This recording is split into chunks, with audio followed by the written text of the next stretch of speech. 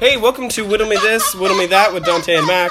This podcast is brought to you by the collaboration of the NAACP and Lactaid, fighting intolerance, one glass of milk or chocolate milk at a time. Hey, Dante, how are you doing today? Oh, Jesus fucking Christ. That's how you're doing. Jesus is a pretty good way to be.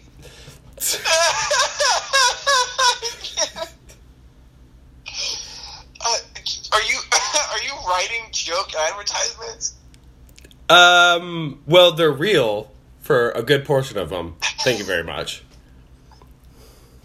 You're writing these down when you have time? Like what? I don't know.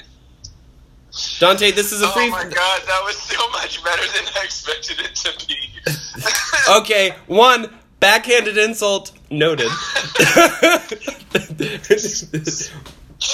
No, I mean, like, you open with the NAACP, and in these uncertain times, this could end up... They're a very loyal sponsor of podcasts, so you gotta rep them hard. Yeah. The NAACP, notable podcast sponsor.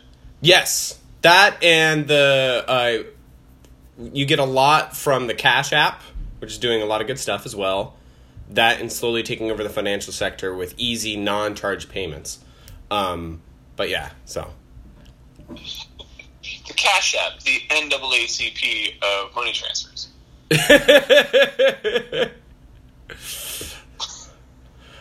A slow legal campaign, which has now produced an important force.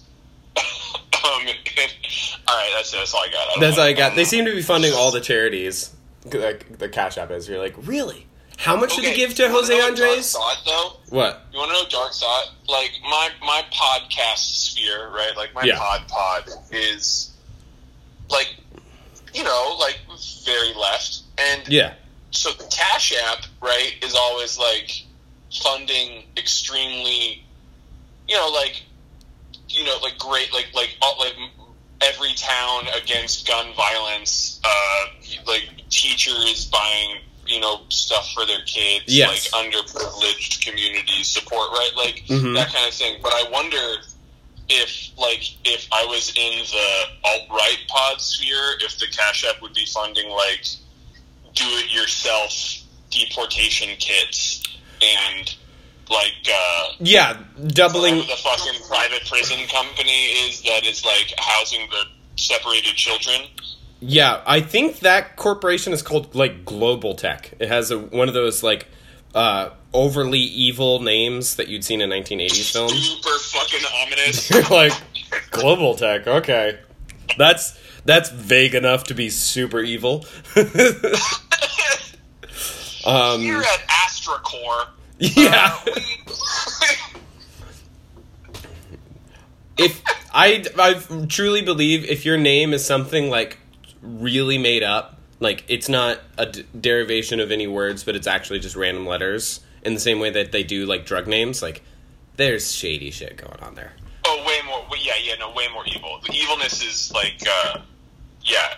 Like, definitely, like, the fewer vowels you have in your title also, like, that's bad news. I actually ran into this dealing with Enterprise.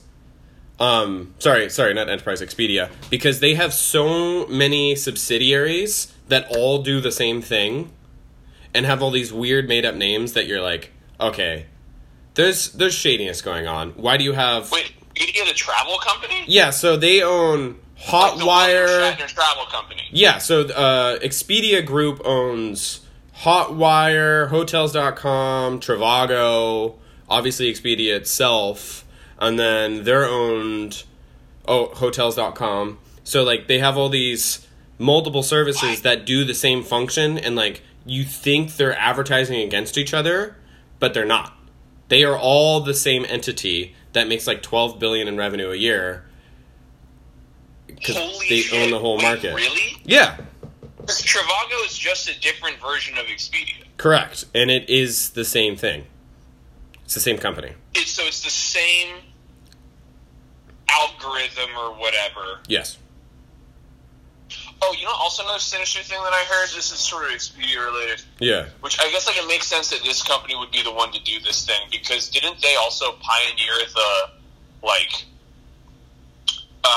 social engineering model of having your results load slowly, so it feels like the website is really working hard for you.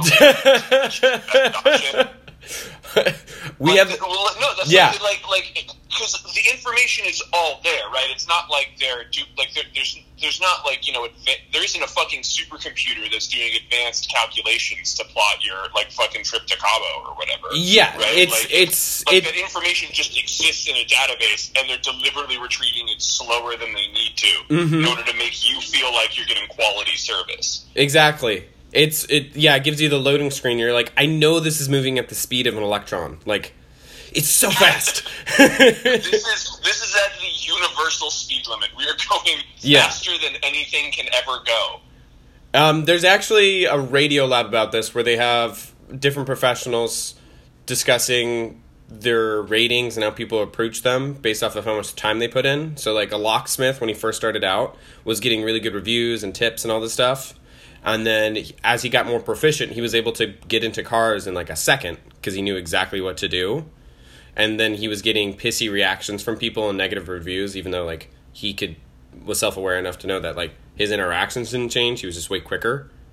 So people didn't like spending $60 to $80 to have a guy show up for a second, versus if it took him a while, they'd be really appreciative. So he's got to just fiddle at it? Yeah. He's got to be like, oh man, wow, your car... Boy, it's one of the most locked cars I've ever seen. This car is really locked. It's really locked. Hold on a second. Let me do this special secret trick that most locksmiths don't know in order to get into cars that we like to call hyperlocked. God, I remember I think it's a 2001 Honda Civic, but they were all keyed the same. So, locksmiths just literally, like, had that key on hand because so many people drove them. But insurance companies, it made it almost impossible to get a good rate on them because, obviously, they caught wind of this because people were stealing Honda Civics all over the place because they were all the same. Just using another Honda Civic's key? Yeah, they were the same key. So, to save money, the company just keyed all their cars the same because, like, that's not going to cause problems down the line. Who the fuck cut that corner? There's some... That's absurd. It was like, alright, look, we could make special locks for all of our vehicles, but instead, we're just going to make them all the same. Yeah. And we expect that no two people will ever own a Honda Civic in the same neighborhood, so this won't be a problem. Yeah. It's also, like, the most fucking ubiquitous car. You see a Honda Civic... Like, you see more Honda Civics than you do people in most places. Yeah, they made a lot of them. But yeah, that's how they cut that corner. This is fine. Yeah. Cool. So, should we get into the politics section? Oh, God. I cannot believe that this is still the structure of it. But, I just like talking to you. We can just talk. We can just talk to each other. Yeah, but it's got intro music. Okay, I'm gonna cue it up, and then we can... Listen, man, I'm along for the ride.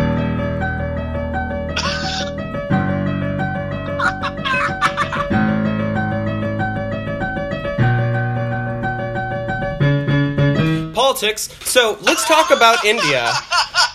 I do think that this is, like, one of those small areas in which I think you would have a lot of insights. Not that you don't have insights on large areas as well, but so obviously they're getting hit by COVID real good. I don't know what the death figures are like, but wait, where?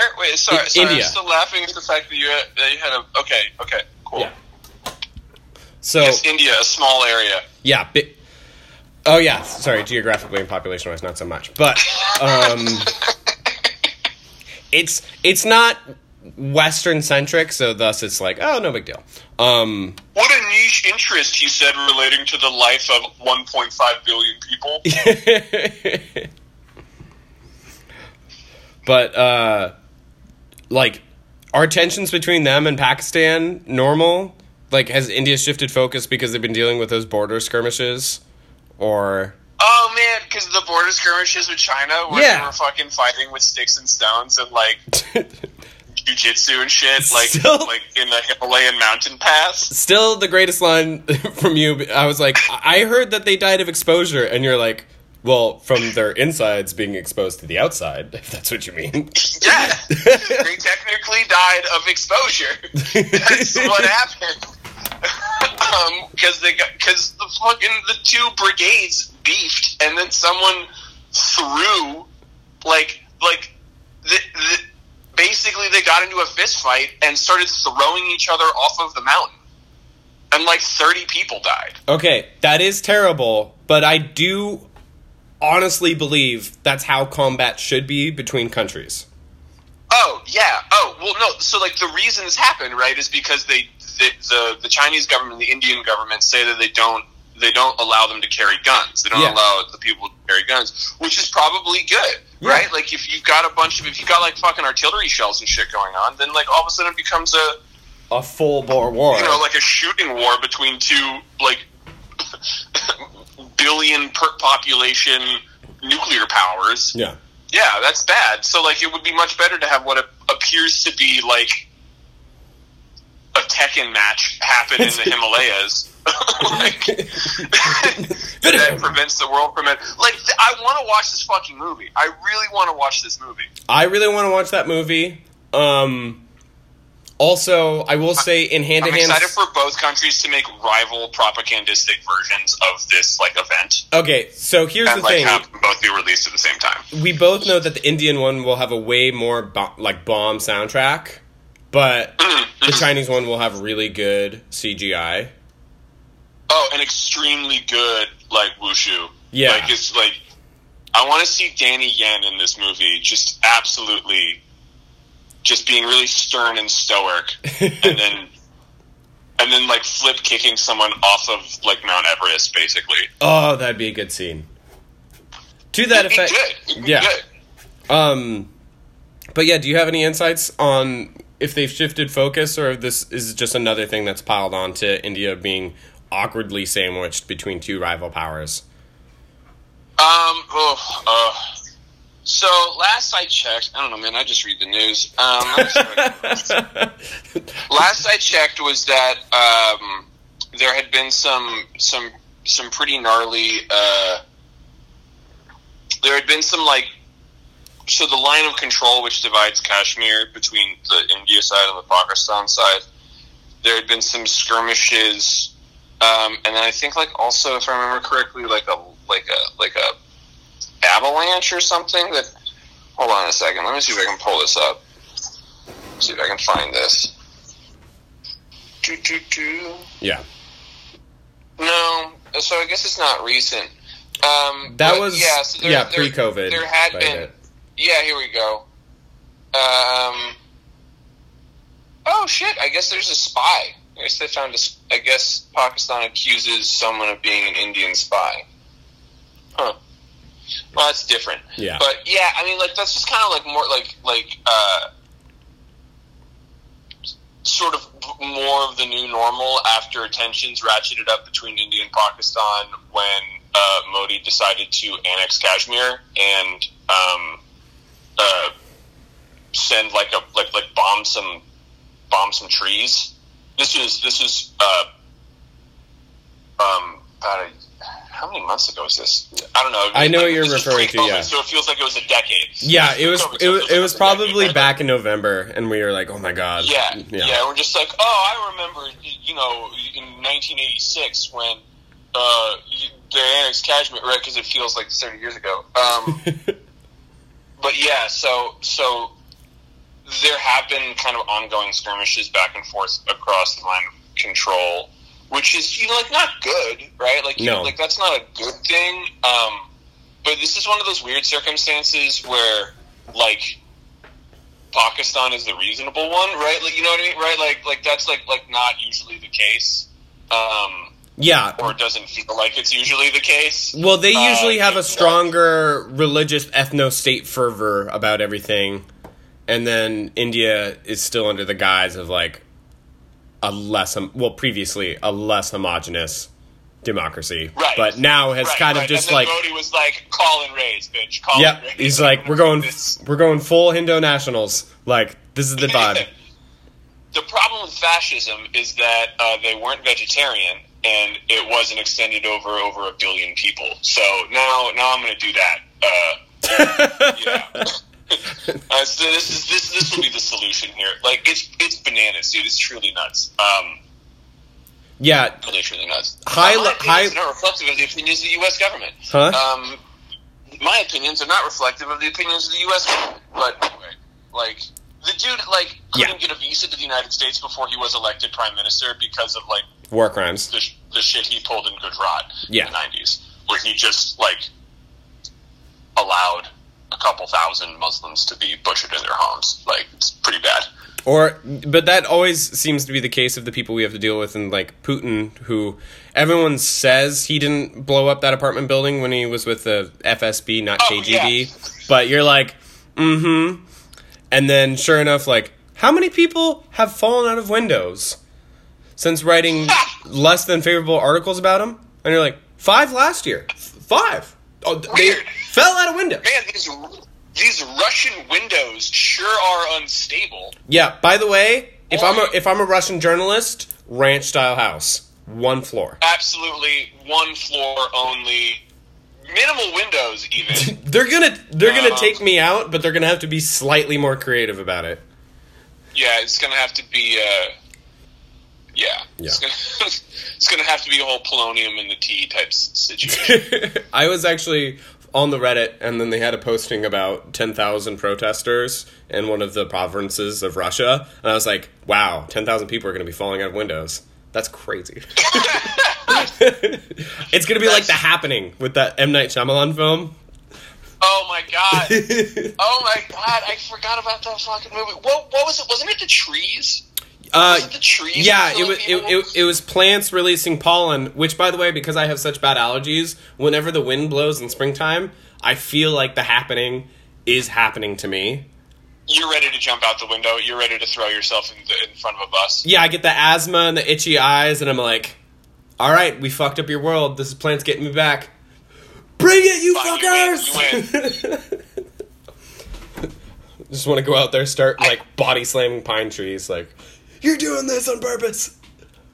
So I love, like, that movie basically happened because M. Night Shyamalan, like, read the Lorax and was like, oh shit, these fucking too many trees getting cut down. These trees are gonna have their day. Yeah, these trees are gonna fight back, baby.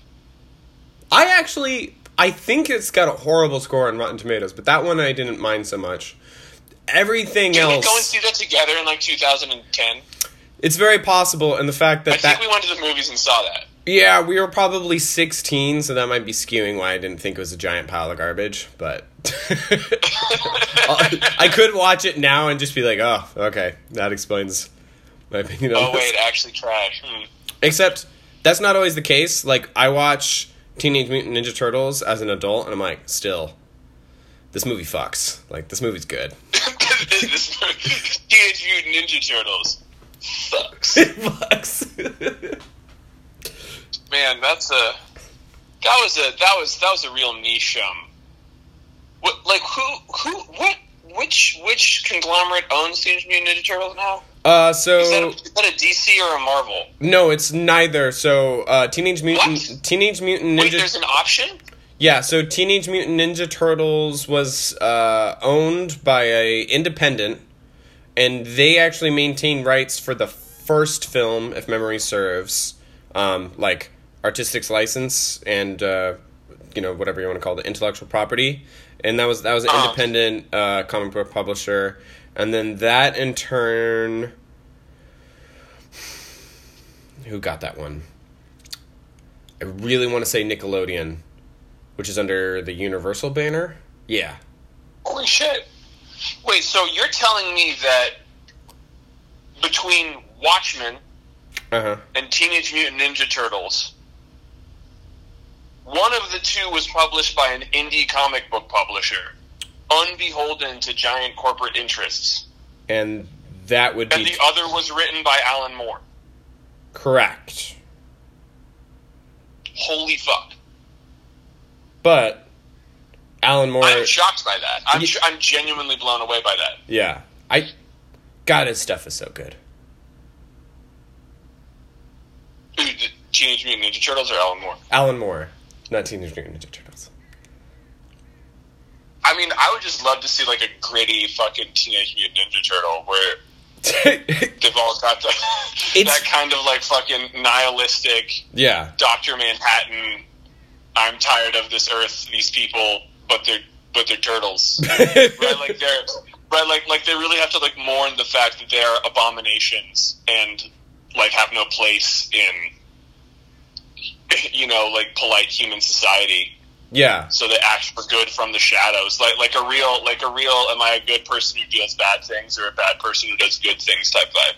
I think studios are loosely aware of it, but there's a real hunger for gritty reboots of a giant host of, like, childhood intellectual property that our generation and even people older than us have a lot of affection for, but want a hard storyline, but it to be in the world of something juvenile. I get, like... You know what I mean? Like, if they did... I thought we already did that, though. I thought we already did all the gritty reboots, and now we're here for the tongue-in-cheek retellings, like Thor Ragnarok or whatever. Yeah, there's that too, but I thought the gritty reboot era has passed. I think there's still a little... I guess I would say it is Marvel, where it's action adventure. Like, there's some humor in it, but I think the real funny bit comes from the fact that it's a gritty reboot of something that shouldn't have ever been gritty. Oh, so it's like more of like a meta joke. It's just like a Teletubbies gritty reboot. Like, Deadpool is a prime example of, like, a movie franchise that's giant that is just one big meta joke, and we're all super into it. Or gotcha. Rick and Morty is one. Rick and Morty is one big meta series, and we're so, like, we gobble that up. Yeah, it is like... It is fun to be told you're watching a show, I guess. That seems to be, for some reason, that tickles a particular part of my brain. I don't really know why. That's true. The fourth wall breaking, like Ferris Bueller's Day Off, that's some of the best parts. Yeah, I mean, it's nice to be like, oh, this isn't... I mean, I guess, like, maybe there's a comfort in being told that things aren't real. I guess that's nice. Yeah, sure. Sure, that's cool. Yeah, I'll take it. I mean, that's like a long term. That's a common storytelling trope. So yeah, it's not necessarily a phenomenon. But yeah. Okay, what other politics stuff do you got for me? Oh, you want to redirect on Path? That's solid. I got some local stuff too, but it's not super pertinent. This one's gonna get me in trouble, but I'll just go for it. I don't know, like the impeach Kate Brown stuff is getting really active. Wait, really? Yeah. Or at least I'm seeing it. Because I spend a lot of time in rural Oregon, and I won't even get into the why of it all. I'll play it safe and be, kowtow. But, like, Oregon has done way better as a state responding to COVID than so many other states, that this is a very surprising time for them to be rallying against the governor. Yeah. Like this is the prime policy action of the governor right now, is dealing with the pandemic. And this is an instance in which we've done the best, or very, very well. It's like us in New Hampshire. So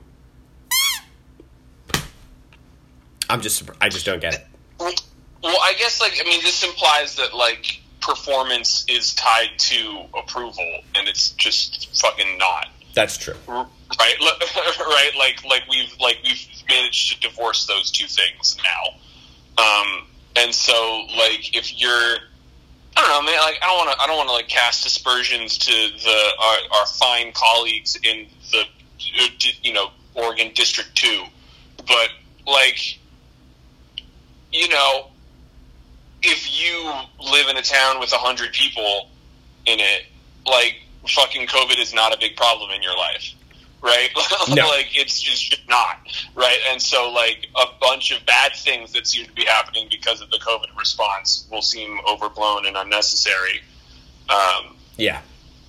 And then if COVID becomes a problem in your life, it's a huge fucking problem in your life, and it looks like none of the stuff helped, right? Like, so I guess it's one of those things where it's like, you also probably are already concerned about, like, the fluoride in the water causing mind control or whatever, right? So, like, yeah. There's some countervailing political impulses happening there, I guess is what I'm trying to say. Yeah. Well, this is like you're talking about like parts of the state where, like, they want to secede and become Greater Idaho. Oh, the Greater Idaho Basin? Yeah, so there is some overlap there. You do get some of those folks that are, like, not necessarily full Greater Idaho Basin secessionists, but just, like, really hate the COVID response. And this is, like, the last straw. But it's also because the governor is, like, unabashedly super liberal, so they're not about that anymore, as it was. And this is, like, the last straw for them. But yeah, and, yeah. The only fair the amount of death cult that there is in American politics these days is really unsettling. Death cult? Just so much. So yeah, just this kind of like, it's just like really like strange. I don't know. It's this kind of mentality that, like, doesn't make a ton of sense to me, but, like, does feel like it's, like, uniquely American. It's sort of like an outcropping of, like, the rugged individualism idea. Yes. Of just like, I guess, I'm just going to, like, I'm going to get the virus and it's either going to kill me or it's not. Right? Like just this kind of, like, fatalism around it and a feeling of, like, if you die, you're sort of, like, weak, right? Like, there's just this, like, strong, I don't know. Yeah. I've honestly seen similar types of mentality in, like, when I was living in the Middle East, where just, like, the state is very absent from your life unless it shows up to, like, kick down your door and shoot you, right? Like those are, like, you don't really see the state until it is, got moved, right? But, yeah, they don't have a welfare state in the same vein. Right. There's just, like, no real conception of, it's just, like, not, like, it's just not an important player in people's everyday lives. And so, like, the idea of, like, what? You mean, like, a set of policies that solves problems? Like, no. Like, I'm just I will take care of myself. And it's, like, a tremendous amount of resilience.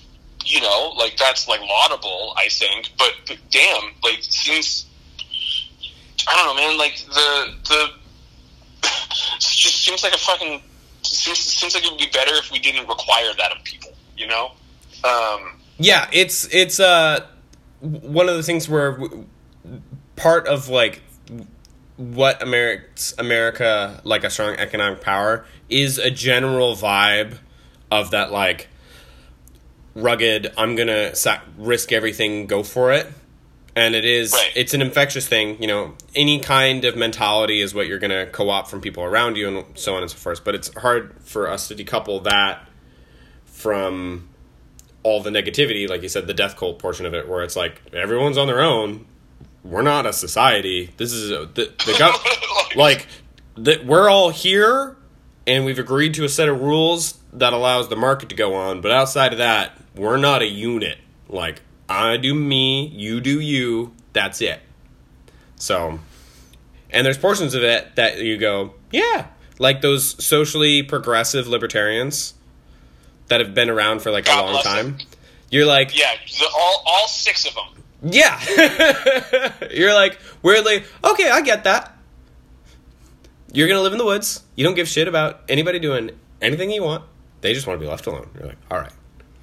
But, yeah, it's not as clean as that, because there'll be someone who has that, like, libertarian, we don't need the government stepping into how we operate, but then we'll also, like, drive on roads to go eat at the USDA inspected restaurant they're going to eat at, and then get real mad when they have to wear a mask.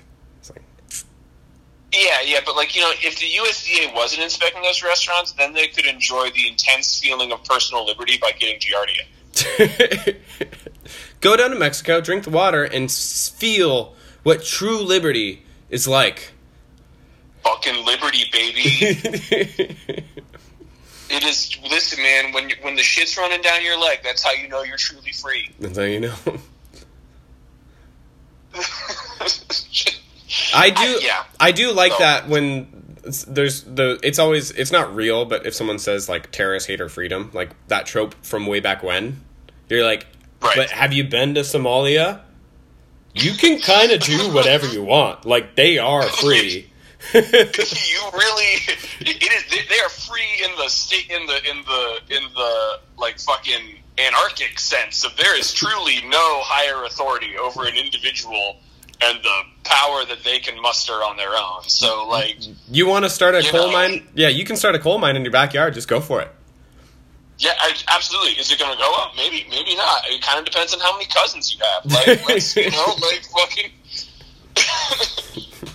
roll. Like, I think that's I think that just settle problems that way. Just who's got the biggest, most cousins.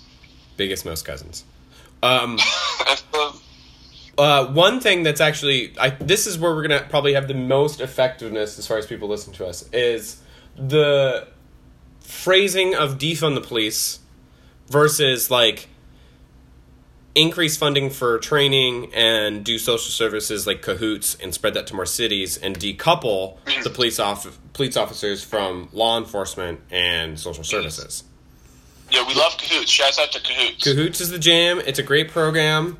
I love the concept, and I haven't experienced firsthand the execution, but, like, my wife has and stuff, and seeing them in action is a big fan. But obviously, like, the chanting of defund the police gets under the skin of our right-leaning friends for obvious reasons. Or like my mom, who's not right-leaning. It's just like kind of like, it's just like a difficult, like, Lauren just doesn't love it. She just doesn't dig that vibe. Yeah. Right? But she's like not a conservative person in terms of her outlook, but like just, it was one of those things where she was just like, I defund the police. Like, it was just like a weird thing to hear her say that, like, oh, defund the police is, you know, I just, like, don't understand. Because, like, a lot of places the police don't have enough funding, but then, like, when told, like, oh, but what if we funded other things also better, more? She's like, well, yeah, of course, obviously, that's why you can't defund the police. Like, no, wait, you're so close to agreeing. Like, we basically agree on the principle here of expanding social services to communities, in order to reduce crime, right? Like, that's like that money is just moving from one pot to another. Like, I don't understand why this is the choice. Yeah, the choice of narrative by some people. I just, like, guys, you're gonna you're gonna kill our momentum. Don't say that. Like, back off. No. Nope, not what we want. It's one of those things. It's like. So I think like there's a difference also between defund the police and abolish the police. Like, there is a real genuine theoretical argument about eliminating policing as an institution, straight up getting rid of it, and eliminating prisons as an institution, right, and having a society that relies on alternative ways of maintaining community harmony and producing, like, just outcomes, right? Like, that is a whole different theoretical background. But, like, that, like, when you say abolish the police, like, that, like, means what it means, right? And then the interesting thing about, like, defund the police is that it very much frames, like, it frames the conversation in such a way as to, if you are not paying attention, if you're not a person who has had negative experiences with the police, i.e. if you are, in a lot of places, if you are white and middle to upper middle class, you probably have not had very many negative or any interactions with the police.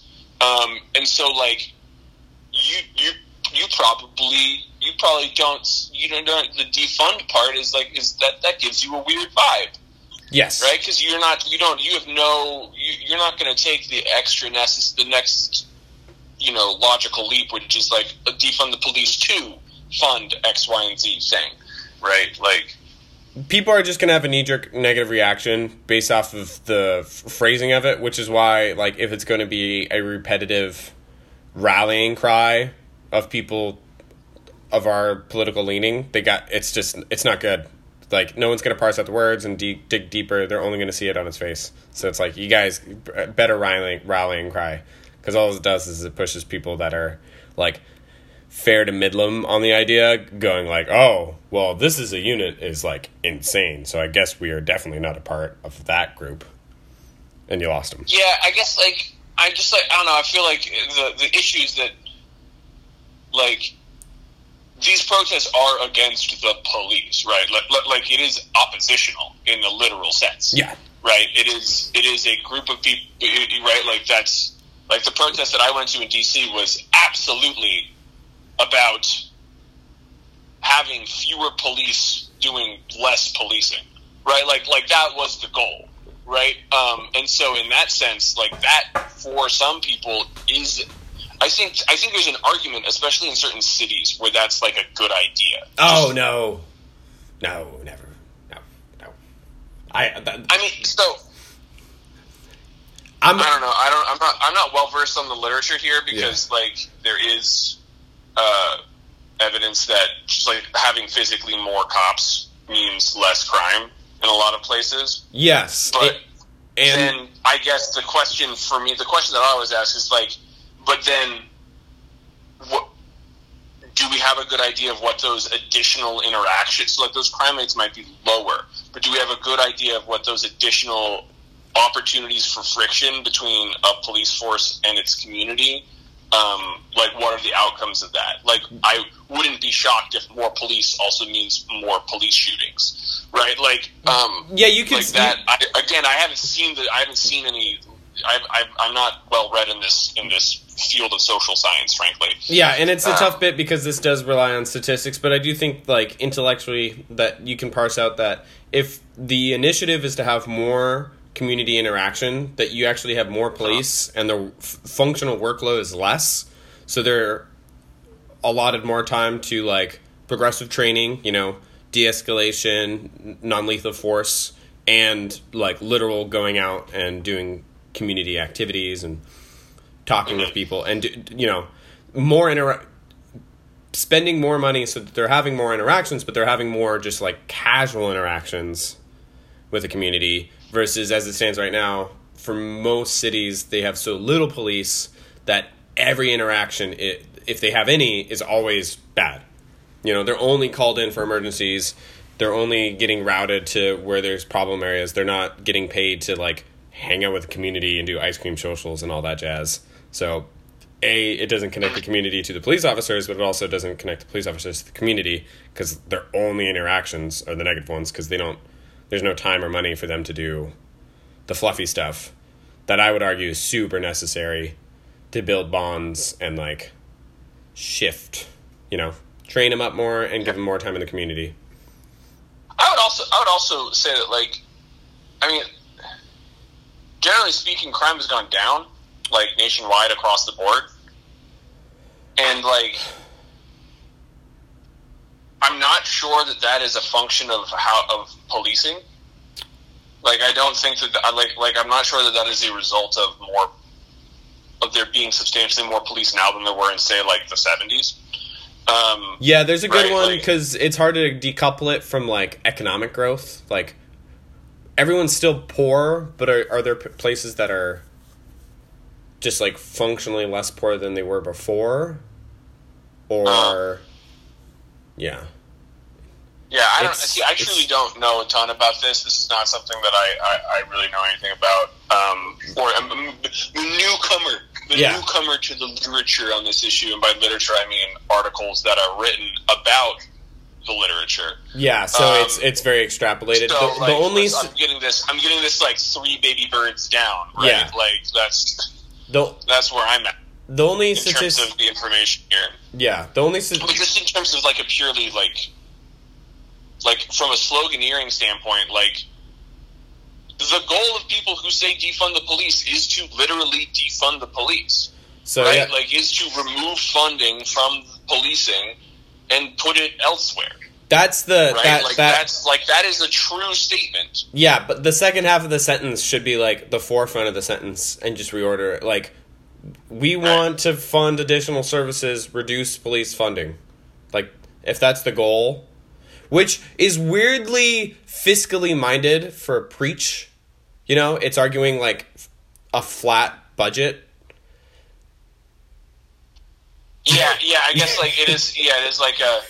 It's like, can't we just, considering the amount of money we spend on other stuff, like, this is kind of small potatoes. Let's just fund the F out of really progressive social services, and then we can like go from there. I mean, well, again, because I think there are two separate arguments being made, right? Which are linked usually, but not always. The first argument is that there are better ways than policing to create community harmony and just outcomes, right? Like, there are alternative programs that are chronically underfunded that should be funded better, right? Like, that is an argument that you can make on its own. Yes. And then that is also linked with the argument that, and policing as an institution is prone to abuses we should no longer tolerate. Therefore, take money away from it, because it, right, like, there's two, one, there are productive ways to solve these types of problems, which are usually criminalized, and two, there are unproductive ways which lead to really terrible outcomes, like cops kneeling on people's necks until they asphyxiate, or shooting them, or bludgeoning them, in a protest setting, right? Like these are, so there's things, like, there's, like, policing has negatives that we need to reduce, and then there are other things which can solve the problems that policing is ostensibly there to solve, that need to be increased, right? Like, those programs need to be increased. And so, like, I don't think you can really I don't think you can separate the defund the police argument from the funding social services argument, because then you could just have, like, a broad welfare state that does a good job of, helping people out, and cops who still, for no fucking reason, like, choke out black folks, right? Like those things. Yeah. Like, unless, right? Like what's been proven to be abundantly clear is that, like, they don't really need a reason if you look a certain way. So that goes back to the funding and screening portion of it. So, like, bear with me, because this whole bit will take a little bit to extrapolate. For a long time, policing unions weren't able to volley for higher pay, but they were able to volley for higher protections. So that's part one. In part two is what you were going on is their argument is, like, police interactions as a whole are going to increase the negatives. So if you have less police, you have less police interactions, you're going to have less of those negatives. But my big argument is, A, we need to have better police, so reduce some of the protections that labor unions have been able to volley for in regards to shielding officers that have multiple complaints against them. So get rid of those and get rid of bad police officers. Train them up so you're weeding out those negative habits, because even, like, a non-ill-minded police officer with bad training and bad habits in terms of, like, how they handle civilians will do bad things, just if that's how they're trained up, and if they don't get continuous reinforcement on positive interactions and, like, ways to de-escalate. So I think that the concept that, like, interactions with the police at a baseline leads to negative outcomes is false, and it's built on this baseline where we only have so many police officers. The bad ones are protected, they don't get trained well, and because they're pushed to the limits, they're getting mostly, like, hostile interactions, and so that is their general energy when contacting people. Like, I legitimately believe that they can't say for sure, like, there's no good faith argument that interactions with police inherently lead to negative outcomes. They just say, like, well, we have these instances, and it's like, that is true, but there's a world where that can be reduced or eliminated. And so what you're saying is, like, reducing the kind of immunities that are provided to police officers who use force in their interaction, like that kind of thing, you mean? Yeah. Okay, so, like, eliminating qualified immunity and stuff like that? Yep. Yeah. Just because you need law enforcement, bar none, and, like, that's a truism that you need law enforcement.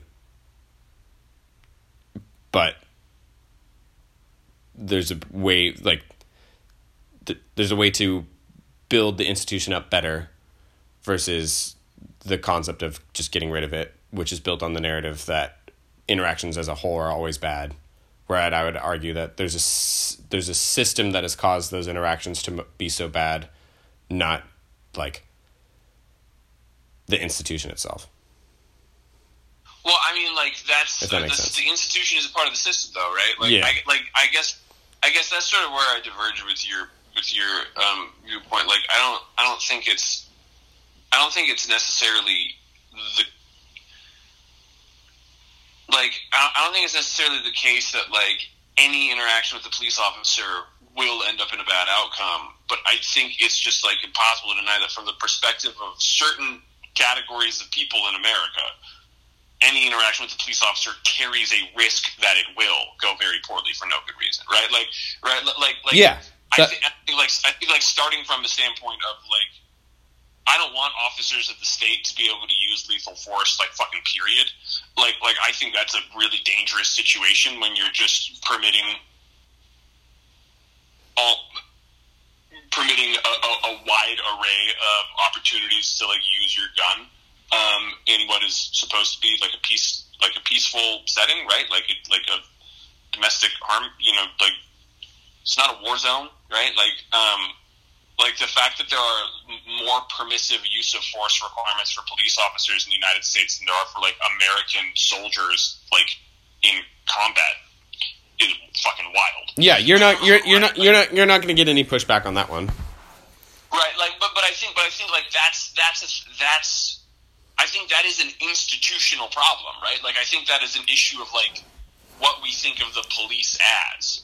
Right, like the police officer is the badge and the gun, right? Like that's like they're indistinguishable from the force that they wield, because that's what you have police for in America, to do violence to criminals. Like that's just like the way it's understood. No, and that's a huge. Need to be the case. That's a huge narrative jump, like to assume that that's what you have police officers for, or why they're even armed in the first place. Well, I mean, like we don't give paramedics guns. Like, we don't give paramedics billy clubs. Yes, but like if there is a incident where there's a perceived threat, police officers go in first to secure the area, and then the EMTs go after. Or that's exactly my point, right? Like the specific job of the police is to defend. Hopefully not have to, but be prepared to use violence. Yes. Like that's like what it exists for as an institution, and that troubles me deeply. Like I think that's a really because I think generally speaking, the amount of times in which you would need to use violence is extremely small. But if that's what the institution is designed to do, ultimately. Well, that is ultimately, an advantage relative to other state agencies. Then, then it becomes a hammer-nail problem, right? Like, anytime the police go into a situation, it's automatically escalated into one in which violence can be applied, because that is what the institution of police is best at doing, relative to other actors in, the social environment. Yes, well, the police are armed in the same way that the fish and wildlife guys are armed, and that because they are law enforcement, they're targets for negative behavior. Like the pistol on their side is not intended to be extrajudicial killings or inflicting damage. It's that it is a preventative and a defense mechanism for when they most likely will be, fired upon. And then to cross amble, I'm doing a two ships passing in the night argument with you to some extent on my fault, which is you're arguing that the institution needs, if I'm hearing you right, needs to be removed so that something else with similar capabilities is reestablished under a different guise versus correcting the institution. So before I move on, is that what you're getting at to some extent? Yeah, I just want to refine it slightly more. That's basically it. That like most of what police are asked to do should never require violence. Correct. But you would and then the second claim that I'm making is that when we introduce police into those situations, on virtue of them being police, we are introducing the potential for violence. Correct. Which goes back to the like increased social services. It's not getting rid of the police. It's saying like have cahoots go in first, deal with the situation, and then if someone does need to be detained, that's when you call them. Like the police are standing by, which is how it works with Eugene cahoots. Like whenever cahoots is called, the police are also called, and they're usually like a block or two away, waiting for cahoots to deal with the situation. And then, you know, if they get the all clear, the police will drive away. But if it's, you know, turns violent, then the police are called in to deal with the situation. Yeah, I think that like, so that's I think that's just that little beeping sound was my phone saying it's going to die. I've got 10% left. Well, we've already hit 45 minutes, so we hit our Listen, man, I'd say this is a great. We're deep in an important conversation. So okay. But like I think that's just. I think that's like what is behind the idea of defunding, and then like more deeply, like that's what like the abolition movement is for, or like is arguing is that like there are,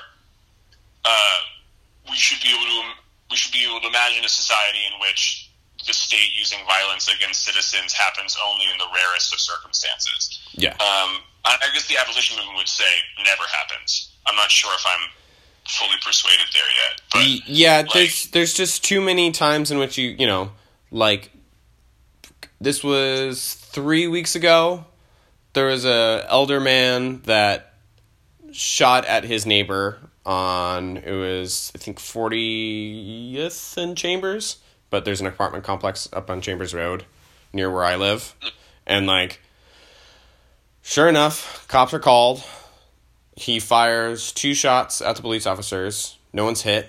The officers fire 1 shot back, not hitting the man, but just like at the building. And then with a loudspeaker, like talk him down, he releases his firearm and they take him into custody. So like, that's one of those like perfect instances where someone was risking violence with a firearm towards others.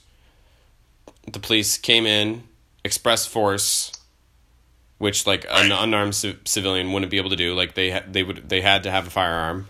That was overwhelming, you know, force to the person that was firing out, the older man, and then they were able to de-escalate from there and bring him into custody. So like that's the perfect, like that's what you, in a nutshell, is like bang on why police are armed and like how it should go down. Yeah, I would say that is very, very much in the cop comparative advantage bracket. Yeah. Right? Like that, like there are few other representatives of like the state and the community that you would send in that situation to solve that problem. Exactly. So like that being said, yeah, I imagine there is a world in which like there is an unarmed person who could also talk, you know, someone down. Like I'm sure that has also happened elsewhere too, on virtue of, you know, community ties or whatever. I don't know enough about any of that. But like, yeah, I'd say that's like, but like that's like a fraction of what most of what the institution is normally tasked with. That doesn't make any goddamn sense to me. Well, yeah, and that goes back to the uncoupling, where you have the cahoots to deal with all the social stuff, and then unfortunately, police officers are just like ticket masters. Because that's like, if we're talking about the institution, it's like their whole job should specifically be law enforcement. And the reason you do couple law enforcement with violent de-escalation, like the instance where like someone is shooting and they need to deal with the shooter and de-escalate the situation and create peace, is because the people who are in charge of doing all the ticketing are always going to be at risk more than the general population? I just don't feel that's true. Oh, dude, if you talk to the Fish and Wildlife guys that have to go out in the woods and deal with tagging and run into those crazy pot farms with people that are that's a bit of a different vibe. You mean people are fucking giving out traffic tickets though? That's just not the case. The traffic ticket guys, unfortunately, do have to be armed by the nature of people getting pulled over, having a prior, and then using force against the police officer. In order to evade arrest, you mean? Exactly. A prior, they've got a warrant out, you mean?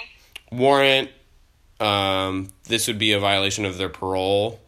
If they're going 100 in a 65, and then they get sent back to jail. Well, I mean, again, just from a if your goal is to punish criminals, which I'm not convinced that that's the right goal, then it doesn't make a ton of sense to me why you would need the person who's just doing the traffic ticketing, why they have to be the person who does that, right? Why wouldn't it be much more elegant for them to if they pull this person over, call in, if for whatever reason this person needs to be apprehended as a result of the thing they have done, that they are being sought for. Yes. If this person does really have to be apprehended, then why would you not just bring in the apprehenders to do that? Preferably not on a fucking busy street, right? I think there's a lot of ways in which you could have the people whose job is to give out tickets be decoupled even further. Again, not the same people whose job it is to bring in, bring in the serial killer who has a warrant out for them or whatever, right? If anything, that really if we believe that the person in this car is extremely prepared to use violence, then I absolutely do not want the same person to be doing those two jobs. That's insane. That doesn't make any sense to me, right? So I guess it goes. Then if that's the one in one, chance that you're encountering a person in their vehicle who's willing to murder a police officer in order to evade whatever charge they have, then if that's the mindset that you're bringing to every traffic stop, then actually absolutely you're likely to kill people, right? That's just what ends up that creates a mindset of permanent threat that again introduces the element of violence to an interaction that doesn't need to have it really for any reason. Yeah, and I would concur to that specific point about if that is the mindset being brought to every interaction, that's going to increase the chance that they freak out and shoot the civilian, which goes back to that's a training and increased police force issue where because they just have to exist bar none. That part is one that I can't concede. You have to have law enforcement. You can't have a world without it. That there needs to be more officers so that the officers are having way less of those really tense life and death interactions. And we need to train them so that they're having more experience with de-escalation and reading signs and basically not freaking out under pressure and perceiving threats that aren't there. I'm going to push back on that because, what is the purpose in this case, for example, right? This traffic stop situation. Yeah, this is a good one. I think first we should be asking the question, what is I think first we should be asking the question, what is the purpose of a traffic stop? So the purpose of the traffic stop is to, encourage people